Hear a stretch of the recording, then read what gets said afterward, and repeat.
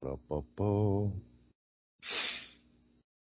Hello, everybody. Phil Stevens here. You're on Iron Radio, strength coach, run Strength Guild. I'm also a Highland Games athlete, powerlifter. Wonderful Saturday morning to everybody. Yes, this is Dr. Mike T. Nelson, still in Minnesota here. It's warming up. It was actually warm yesterday. It got up almost to 20 degrees. It was like a heat wave. Associate Professor of the Carrick Institute, creator of the Flex Diet Cert and Physiologic Flexibility Certifications. Coach Terrell out of Kansas City, runs Strength Guild lifting on the east side of the Midwest area. East weightlifting. A good 60 minutes east of me. Yeah. Weightlifting, powerlifting, some strongman stuff. Used to be former CrossFit owner, all around good guy. There you go. Mm-hmm. I'll give an announcement. If anybody's listening to this and just likes podcasts, Matt Vincent had me on. He just put out the podcast with me on there. On the UMSO podcast, UMSO podcast. It's on YouTube, Apple, blah, blah, blah, blah. So if you want to see my beautiful face, you have to go on YouTube. But we talk about all kinds of shit for an hour or more. I don't remember how long it goes, but go check that out. Matt's had a lot of good guests on. Yeah, I'll have to check that out. I just listened to Matt's podcast with my buddy Zach Bittner on his Human Performance Outliers show, and that was really good. I loved it. It was great. Yeah, but he's got a good setup over there. Makes it easy. You just pop in and go to his gym, and they've got a separate room set up for podcasting. It's good stuff. So, where is Matt located now again? I know he travels a lot, so. Based out of St. Louis. St. Louis, okay. Yeah. So yeah, not far from me. So I drove over there. He'd been to my place a few times, and I finally went out to his. So that's cool. I think whenever you can do those things live and in person, which is a lot easier than it used to be, that's always my preference. It's just the logistics make it almost like, especially now, I'm glad I didn't commit to doing a live podcast show in addition to this one. It would be, if we had to do this one live, good luck, right? Yeah, so no shit. When you can do it, it's great. Yes. Yep. So. No, it's good. And then we got the Arnold coming up. Anybody who's going, I am in addition to the Arnold at the last minute, so I wasn't going to go. But then I got all these calls about what time we're meeting and this and that. So that sounds like Wendler. Yeah, it was Wendler and Wendler and Smokey and the Highland Games guys and Dave and his wife. And so I was like, okay, I'll book a flight. That'd be fun. So I'll be out there Friday around noon. I'll probably, since I'm already in Columbus when I land, I'll probably just go straight over and check some things out. So if you're at the expo, let me know.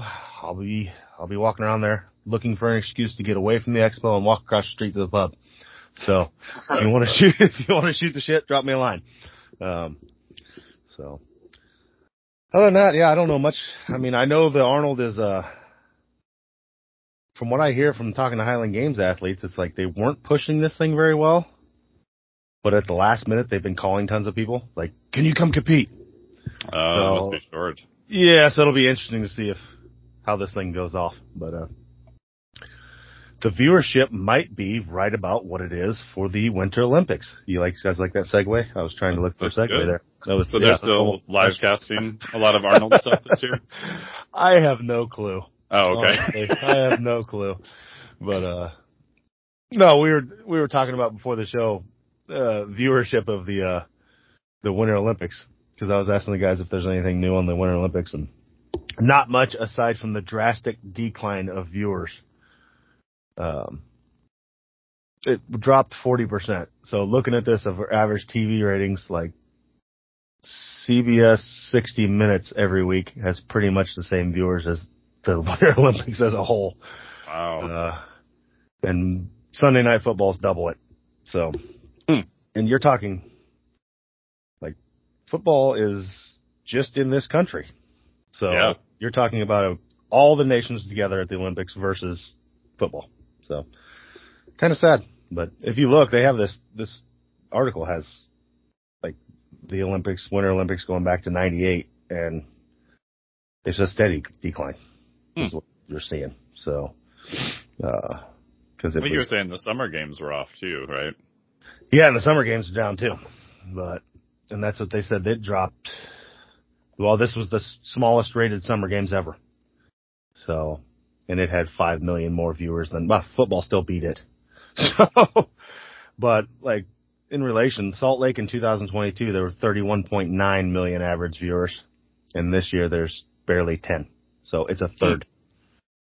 That's a big cut, man. Yeah. Why do you think that is? I don't know. Aside from, like you said, it could be that they're doing a lot of the events live. Yeah. So it's on at odd times. I think you almost have to now, right? I mean, you hear about all the results if you time delayed it. It's like, oh, but I already know who won. Why am I going to watch it now? I mean, yeah, that's like our argument with, like, why the hell is the World's Strongest Man still not live? Exactly. Like, they put it out 6 months later and everybody knows who won. Right. So, it's dumb. But I think the other problem, another big problem is, like Jarrell was saying, they have this weird tendency to not follow the big sports very well. And they'll air dumb shit. They'll air, like, events that have 14 viewers in lieu of, like, hockey. You know, it's just not smart choices. Seems like they choose it's almost like they choose novelty over the core sports. I would say that, especially in the Summer Olympics, which is kind of what they're, essentially after, like, the novelty aspect of, like, curling, right? Yeah. Not that curling is bad or anything like that, but it's like kind of got a weird pop appeal. Like if you were just flipping through channels and you were to stop like, oh, and then you make fun of it or whatever for 30 minutes and then you're like, then you move on. Mm-hmm. Whereas if you were, so when I was younger, I remember like bobsledding being huge. Like they really like pumped it and it was huge. They're all about it. And I said, you would sit down and wait for the bobsledding or, figure skating has always been big and they'd be big on that. And then, not that I think the whole viewership is a little bit different than like an athletic viewership. You know what I mean? Yeah. Cause like my mom is a big fan of, figure skating and she likes the other stuff like that are, athletic, but she's not really that into. And I think she's kind of the normal viewer for like the Olympics. Yeah, I'd say. I'd say like figure skating is what a lot of people. That seems like the big winter sport that all the countries are wanting to win. Much like gymnastics in summer, there's a lot of viewers for that. But do you think that's maybe just more relatable because most people have tried to skate and could barely stand on a pair of skates, so they have like a little bit of a reference, but is that biased because I grew up in the Midwest? Well, I think so. I mean, there's a lot of people that have done it. So yeah, it's relatable. And just like gymnastics, how many little girls started out doing it? So it's like, oh yeah, so. Also the performance is almost strictly entertaining, Yes. Yes. Like an actual figure skating routine is where, like even gymnastics, like a floor routine is, it's entertainment, but it's also like they judge you on skills, right? Yeah. So you're trying to demonstrate your skill set while also kind of having an entertaining performance. I don't think the entertaining part really comes that big on the scoring, but it does help like kind of the viewership angle more so than like, I don't know, gymnastics like a quantitative sport. Yeah. Like bobsled maybe like you were talking about. Yeah. Bobsled or speed skating versus we'll compare apples to apples, like actual speed skating races, which I actually like those. Yeah. Well, yeah, but that's the strength coach in you.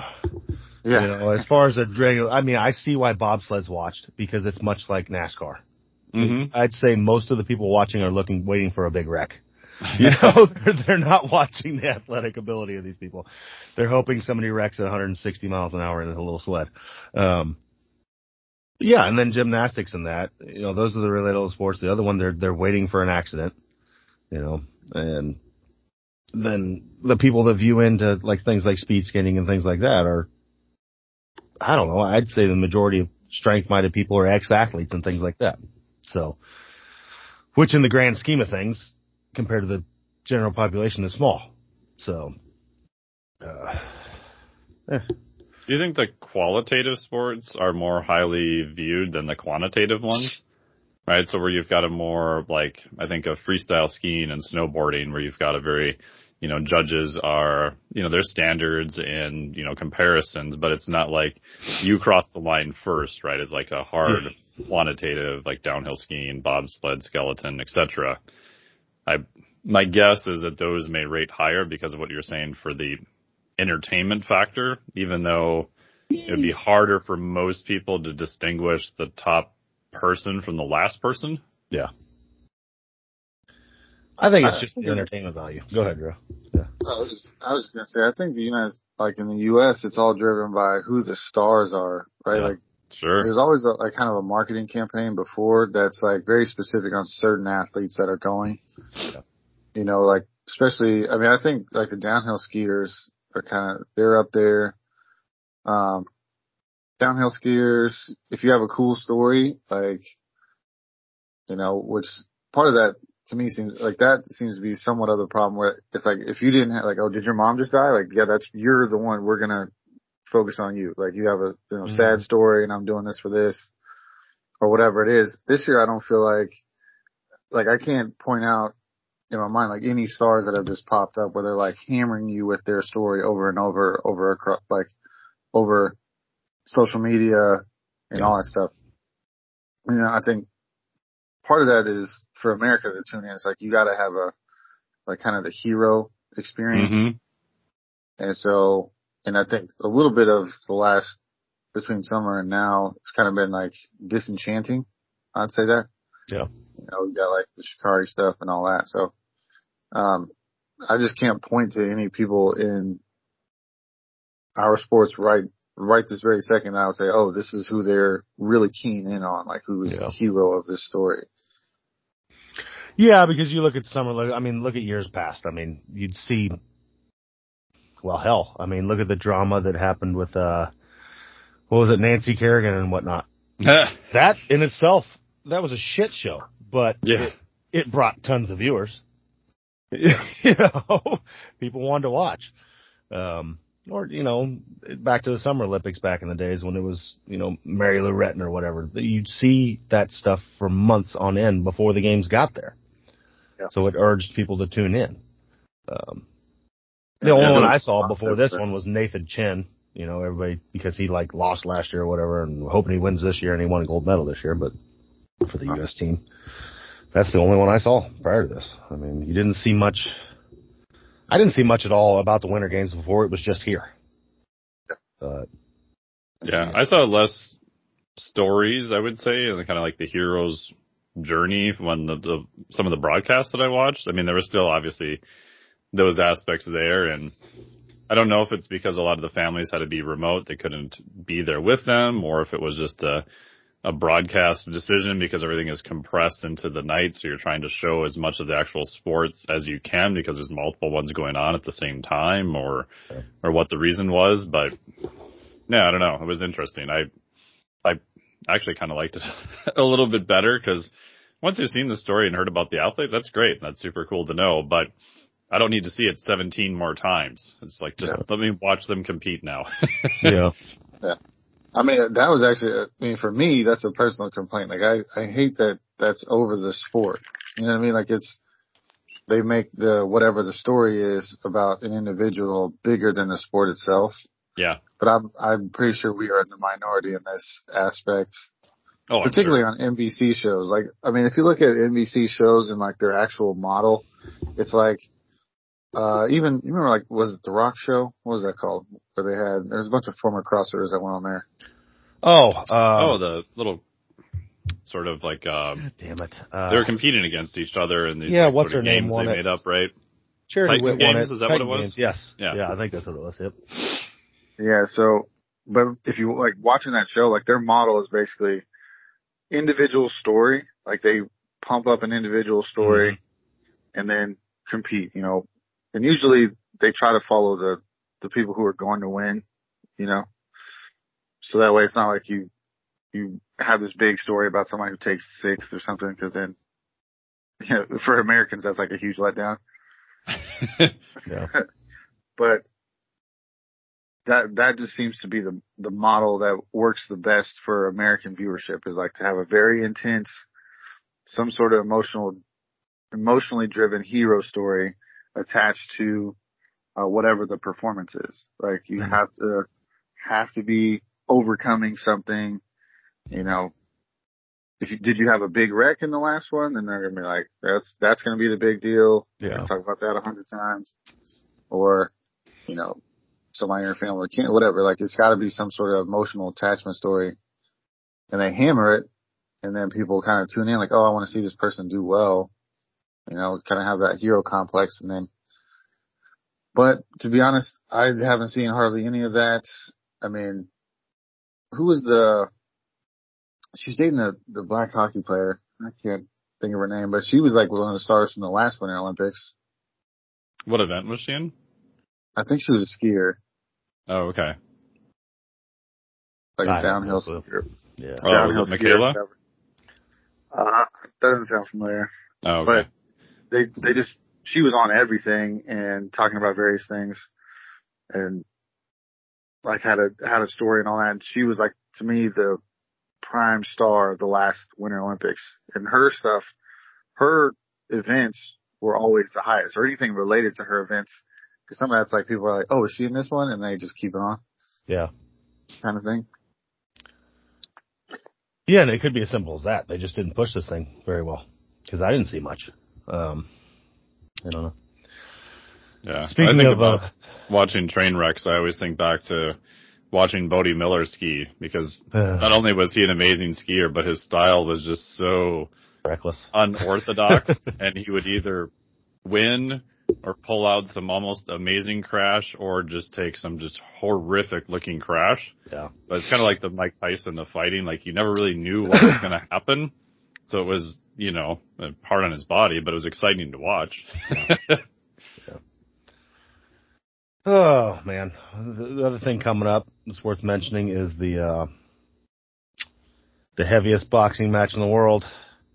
They just announced that it's going to be free. So the Thor versus Eddie fight is now streamed. Really? Yep, they took away the paywall. Wow. Did they say why? No, from what I hear, it's because of the last fights that have been going on. Like, I think people are kind of over the celebrity boxing matches. And the novelty. The purchase of the streams have dramatically dropped. So what they're trying on this one is give it to everybody for free and sell commercials. Yeah. So... yeah, so we'll see. Anybody that wants to watch it now can watch it for free. It's at segitv.com, SEGI.tv, I guess it is. And, they take down their paywall for this. You can watch it. What's the date again? March 19th. Oh, okay. Right up. Yeah, it's coming right up. And I figured it'd air at some crazy time, but it's not. It's actually pretty viewable for us here. 12:30 Pacific Standard Time. Oh, okay. To 3:30. They're dragging that out for 3 hours. Well, that's a lot of fights before it. Oh, I don't know who else is on the card. They're showing you everything then.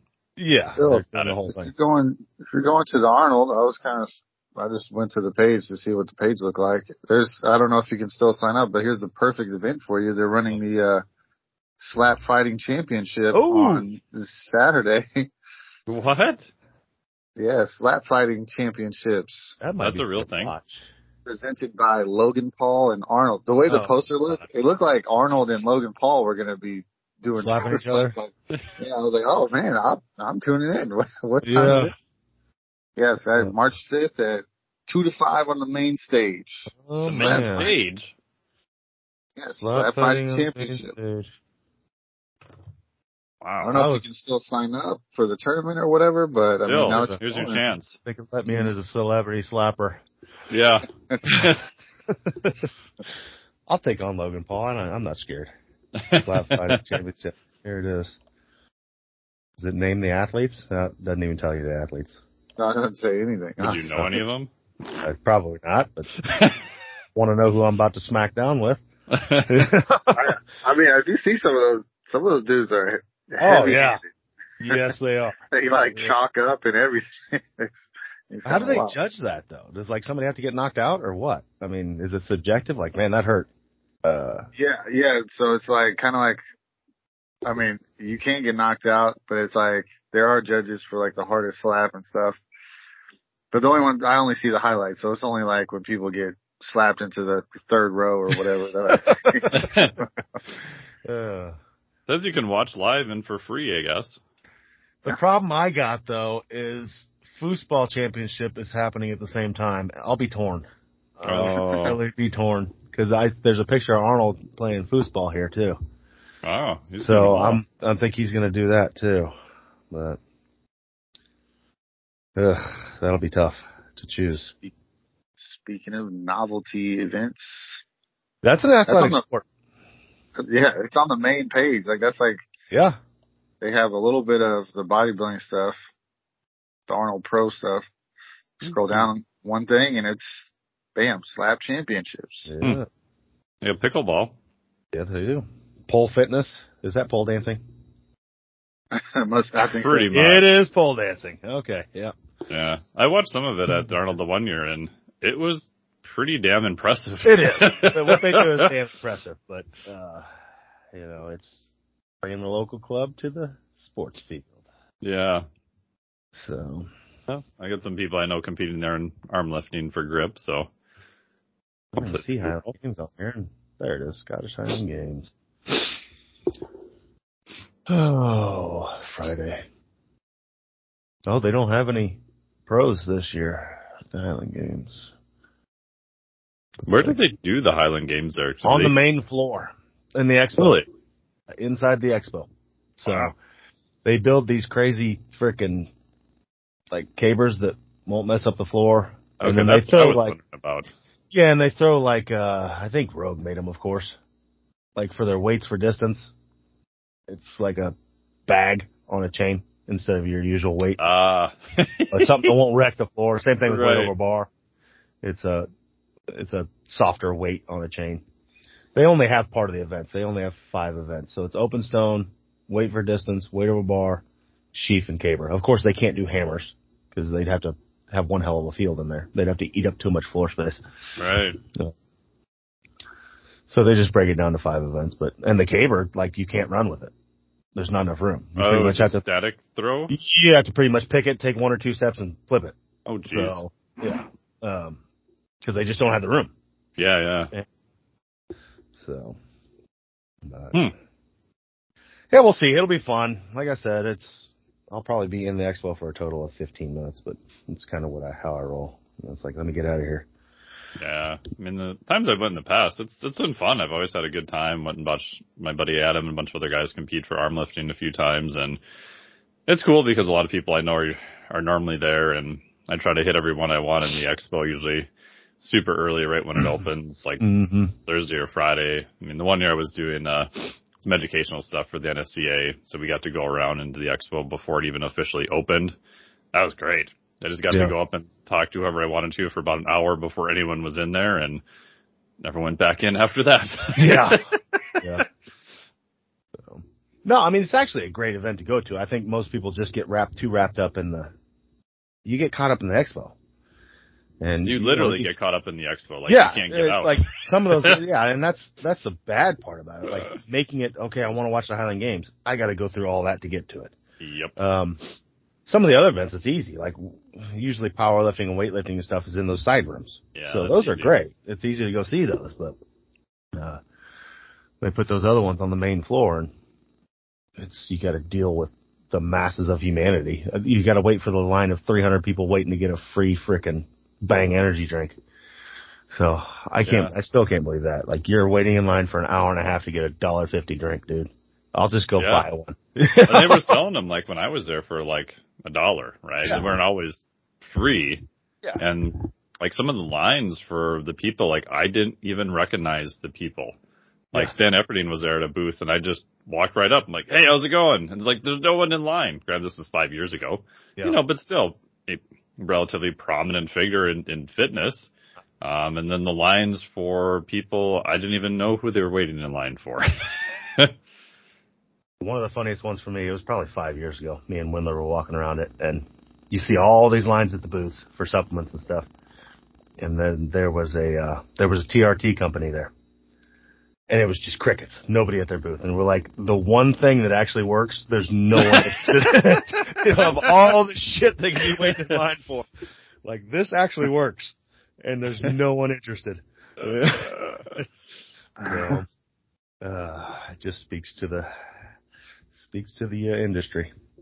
Yeah. And you used to be able to get a lot of, like, free stuff. But, I mean, the last couple of years I went, there wasn't that changed really as much free. Like, they just did discounted prices on some stuff, and a few places you got a couple things, but I remember the first year when it was 7-8 years ago, something like that. It's like, man, it was like, just take as many as you want. Oh yeah.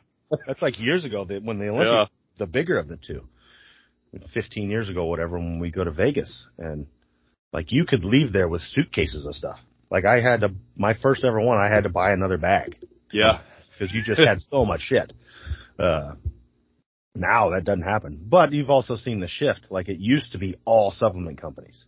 Yes. And now it's primarily people selling shirts and gear and, it's selling things. It's like it's weird how it changed. So, and I know this year a lot of people just backed out. I know. Yeah. Like, most of my clients that always went and had big booths are just like, nope, we're not doing it. Well, it's too much risk, like we talked about last time. I mean, if something were to happen and it gets canceled, they all got hosed before. Yes, so yeah, I think they're still snake bitten by that last one. But so that'll be interesting for this. I mean, as far as the Arnold goes, this will kind of be you better not fuck it up year. Yeah. So, do you think they'll limit people into the expo, or they'll just like say we don't care and just have it be like a free for all again? I think they're letting people in.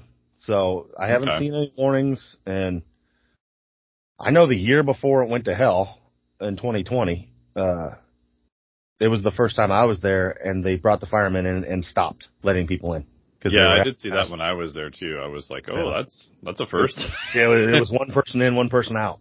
So you had to wait for somebody to come out to go in. So I'm not guessing it'll be that big, and that's why I said, like your good idea. I'm going to probably hit the expo up Friday. Yeah. Because it's not as crazy. Saturday's the nuts one.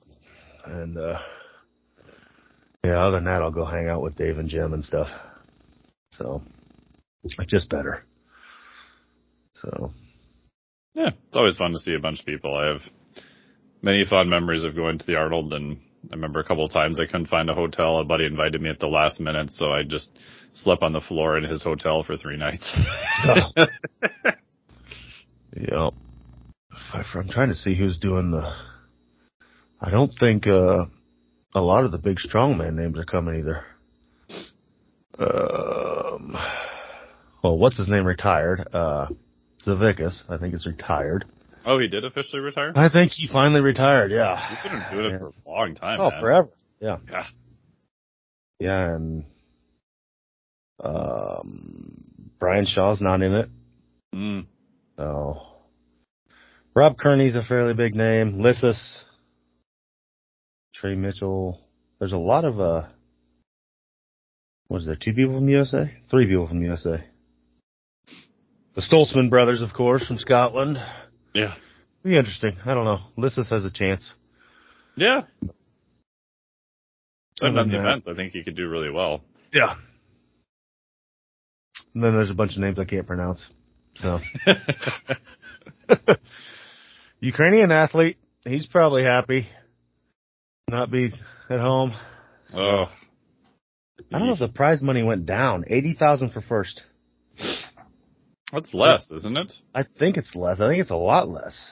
Yeah. But they pay out to 10th place. But, I mean, honestly, 10th place, if you're somebody from, like, Poland, you get $3,000. You're not even paying for part of your trip. So. You paid for your airline to get here if it's just you and another family member. 2, 3, 4, 5, 6. I had no. Zavickas won it 8 times. Oh, was that many? I knew it was several. His first one was 2003. Wow. Last one was 2016. So 13 years of winning. Yeah, that's a long time to be going in that sport. It's wild. Especially just to not have I know he's had injuries, but, to have a sort of non-catastrophic injury you can recover from. I mean, that's pretty impressive in that sport. Yeah, it is. Oh, sorry, guys. Do you think Shaw will just do World's Strongest Man for a couple more years and then probably move on, or? Yeah, people keep bitching like Shaw should retire and blah. It's like he took second, man. Yeah, you're still doing great. I'm not saying you should retire. I just wonder how long you could do that sport at that level and just still walk away. I think it's partially that and partially him pushing his own thing that he started. Yeah. So it's like, which is kind of a smart move. Why are you going to push somebody else's event up when you have your own? Totally. So, but I don't see him backing out of World's Strongest Man. That's too big of a it's too big of a stage. But I mean, arguably Arnold now is as big. It's basically the World's Strongest Man Part 2, because the Arnold was generally the heavier, shorter, static events compared to the World's Strongest Man. So, yeah, I don't know. Maybe Shaw will do a celebrity boxing match. There you go. And get Mark Henry, come out of retirement. Him and Mark Henry can fight. Have you met Mark Henry? Yes, he's a huge dude. He is massive. Yes. They had some really cool stories about him when they when we went to that physical culture museum. Yeah. Oh, nice. Cool stories about what was the dumbbell? Remember the dumbbell that he was like? Yeah, they specially made one for him. Yeah, it was an inch dumbbell. I think he dumbbell. Cleaned and pressed it, correct? Yeah, I think so. I think he's the only person to have officially done that, as far as I know. As far as I know, I think you're right. And because they had me try and pick it up. Jan Todd and Terry Todd let us in the back room to see all the cool things, and I picked it up with two hands. So yeah, I didn't come close with one. That thing is just the size of that dude's mitts is unbelievable.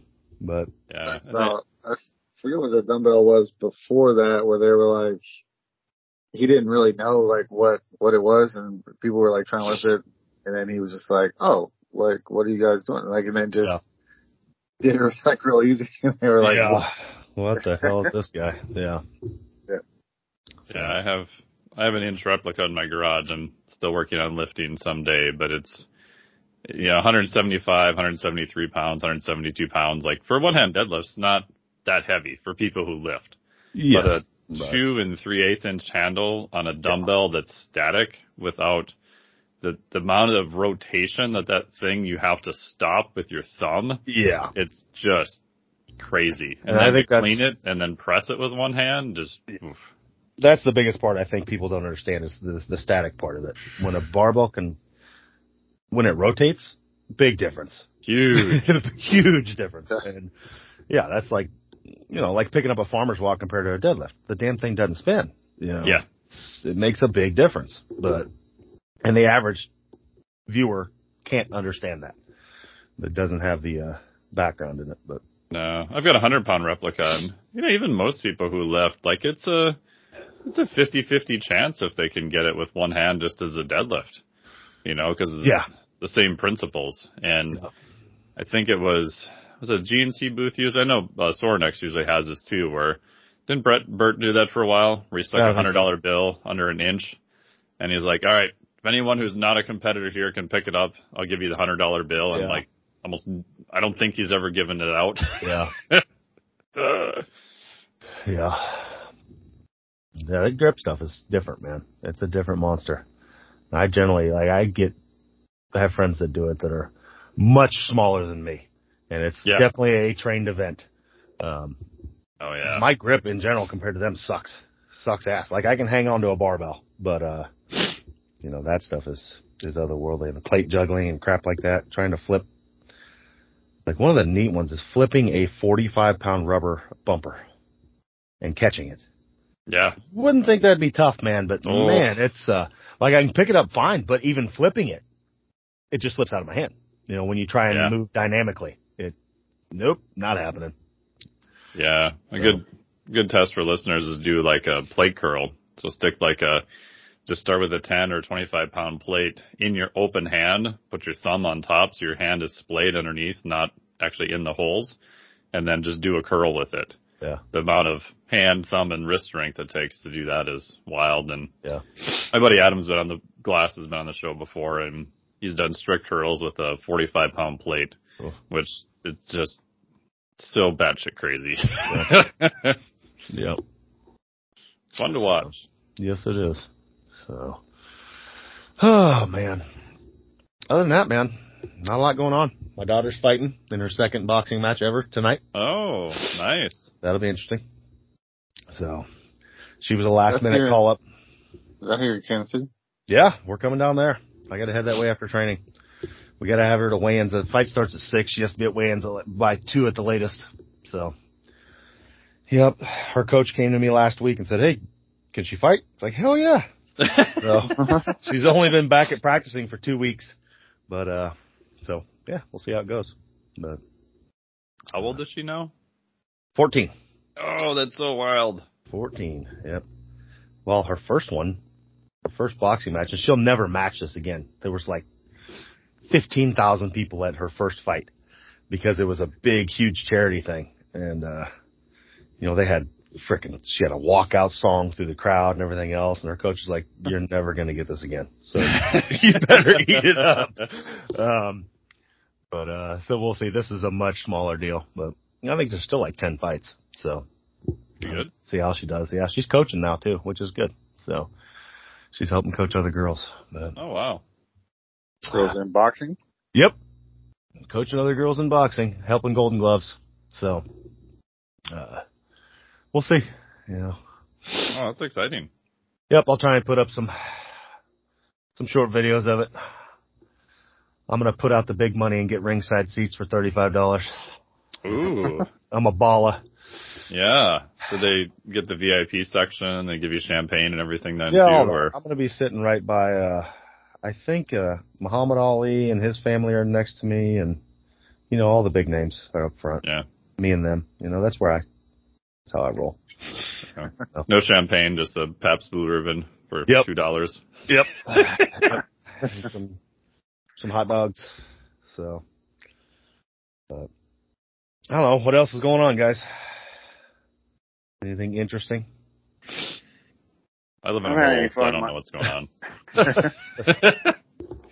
haven't had any fun training stuff that's been eating at me lately. To be honest, I've been trying to kind of go back to what I normally do. I tried to, because I've been trying to understand the Shico volume style of training, like with the kind of moderate percentages.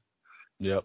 And I'll be honest, I hate it. Like I either want, I like high, like, a test lift, like where you're working to a heavy set of 1 through 5 or whatever. Mm-hmm.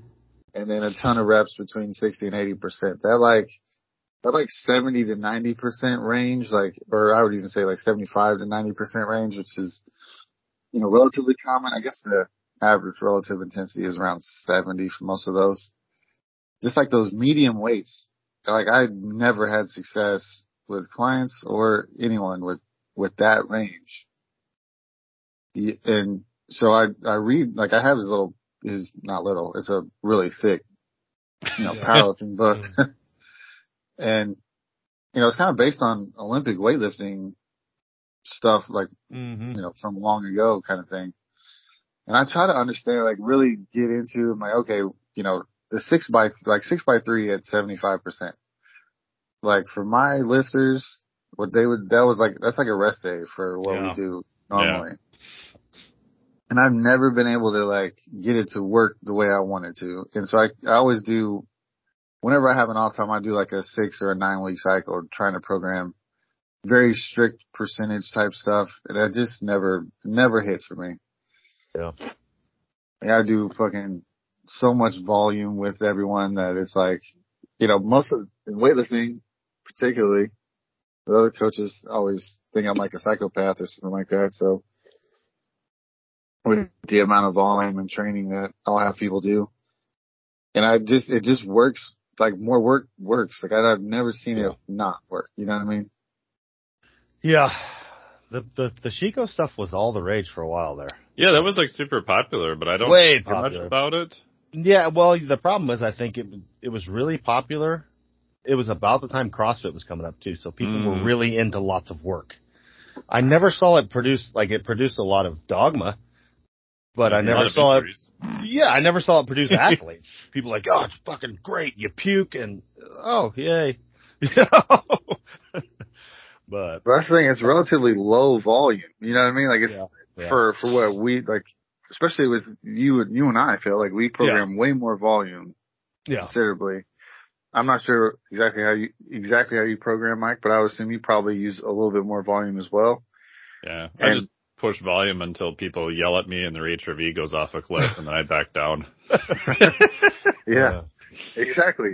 Right. So, and even when I did HRV stuff with, I could never even get people into the yellow, right? Like I couldn't even get them into that range with the amount of work, cause it was, for us, it's low. Like it's a low amount of work and volume, but it's usually like for us, it's like higher intensity, right? Yeah. Like, so I'll have people do a lot of reps at, weights that they're very, very confident in, and then work up to top sets, top sets and drop sets or whatever. So, every time I'm so jealous of anyone who can get something like that working, or I see, people in my field, like in weightlifting, who are like, all right, I see their sheet, 5 sets of 3 at 70%.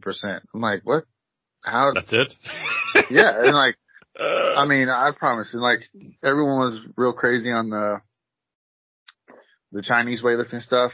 And so when people were doing that, like I had athletes, right? So who were lifting with me, who got scholarships to go lift for the team. And they would come back and do, the training in the summer. And it would be like, they do like 3 sets of 3 at 75% of maybe like a squat, and then 3 or 4 sets of 3, like something like that for 2 main lifts, like a squat. And then they would do so much like ab and back work. And then I was like, their lifts didn't really go anywhere, but I just never understood it. Like I'd sit there and watch it and I never understood it. And I'd rack my brain trying to grasp it, to the point where I want to see it work. You know what I mean? Like and I cannot get it like a strict percentage based type program to work with, like where it's like 3 sets of 3 at this, 4 sets of 3 at this, and doubles at 80% or whatever. Yeah. Cause, Max Ada switched to that after, and he was like one of the Bulgarian dudes I used to kind of pay attention to, and his squat was crazy. Like he had a crazy high squat. But then he was, I started doing Chico stuff, and I never really saw him be like, oh, this is better, this is worse. I was like, oh, okay, maybe, and he talked about how it was different and how he was like, oh, it's a less volume.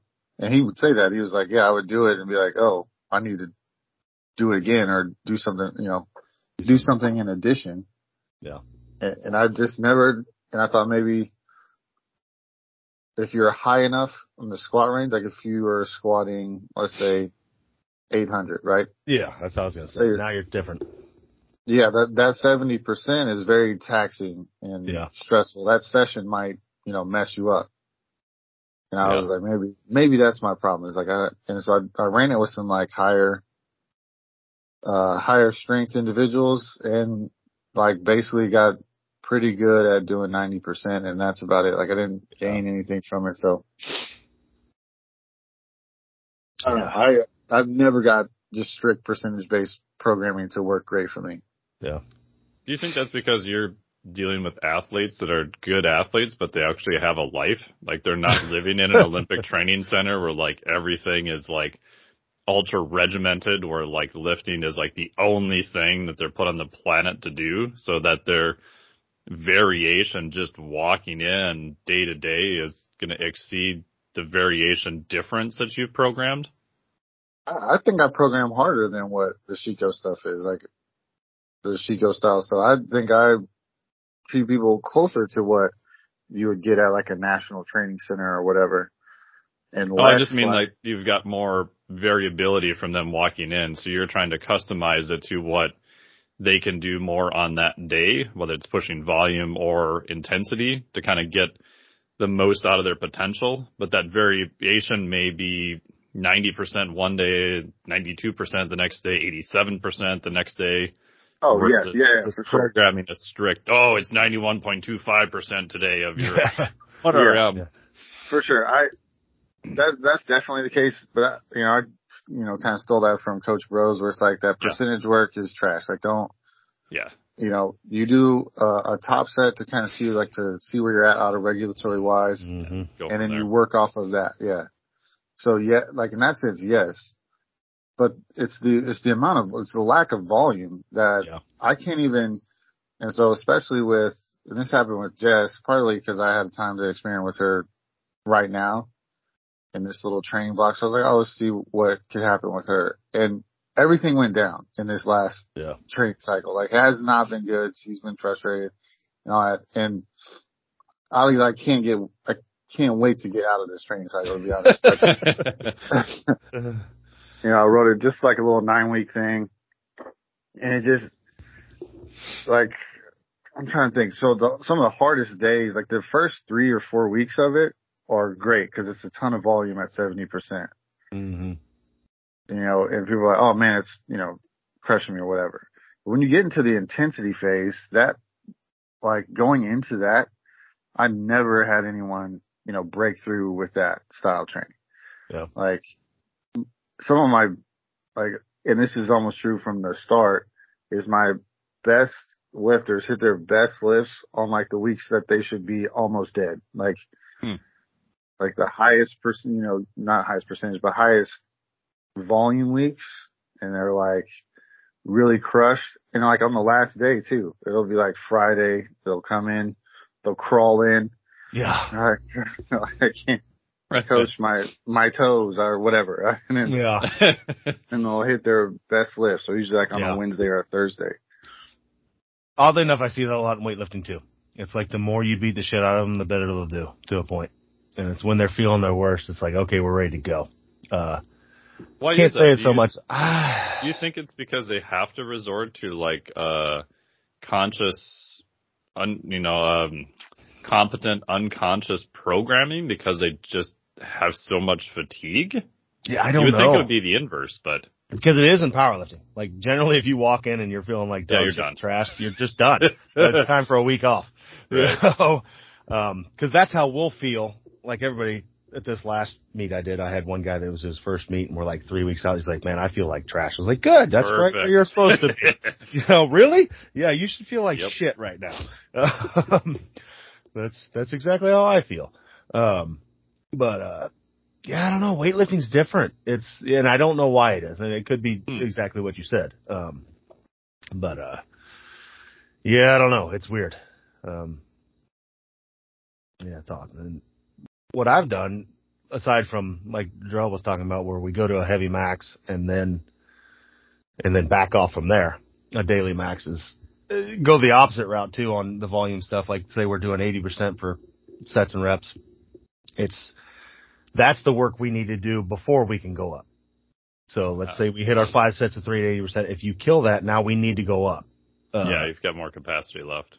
And so basically it's just pushing things to, you push it to that 8 or 9, for the day. Because if not, if you're just constantly living in, if you're not having to try hard, you're not going to go anywhere. You got to try hard once you're not new. When you're new, anything works. But, then it's finding that rev limiter, because you don't want to blow the machine up either. But you got to get into that uncomfort zone. Making progress is not comfortable, and we need to get into that zone, but not the dying and breaking zone. So that's that's one thing I've tried to do with my own training over the past couple of years. I've realized on Saturdays, Mondays, and then maybe Wednesday if I have time. Unfortunately, a lot of it's just a little bit limited by time now. Just making training so much more open-ended. And, for me, Saturday and Monday are my bigger days, more volume, more intensity. And then if I'm just feeling good, this past week I did an hour and 50-minute session on Monday, which for me is pretty long. For Phil, that's a normal day. And for you, Terrell, it's probably a normal day. And then I just go until my quality of work just drops off and then I'm done.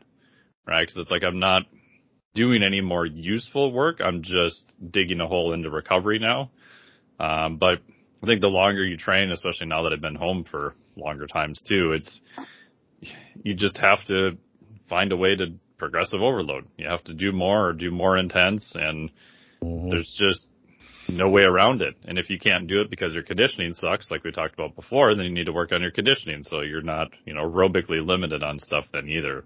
Oh. It's just that constant puzzle of figuring that out. And maybe you have to switch to more heavier, different methods. And like my buddy Cal Dietz has like a super max method that he'll use with athletes where they're doing 120% for, heavy eccentrics. Cause he's like, advanced athletes, it's like, how do I safely apply more stress to them? Because we've hit a ceiling and they need more stress, or the organism's just not going to adapt. Because it's like, hey, I did this, been here before, no reason to change.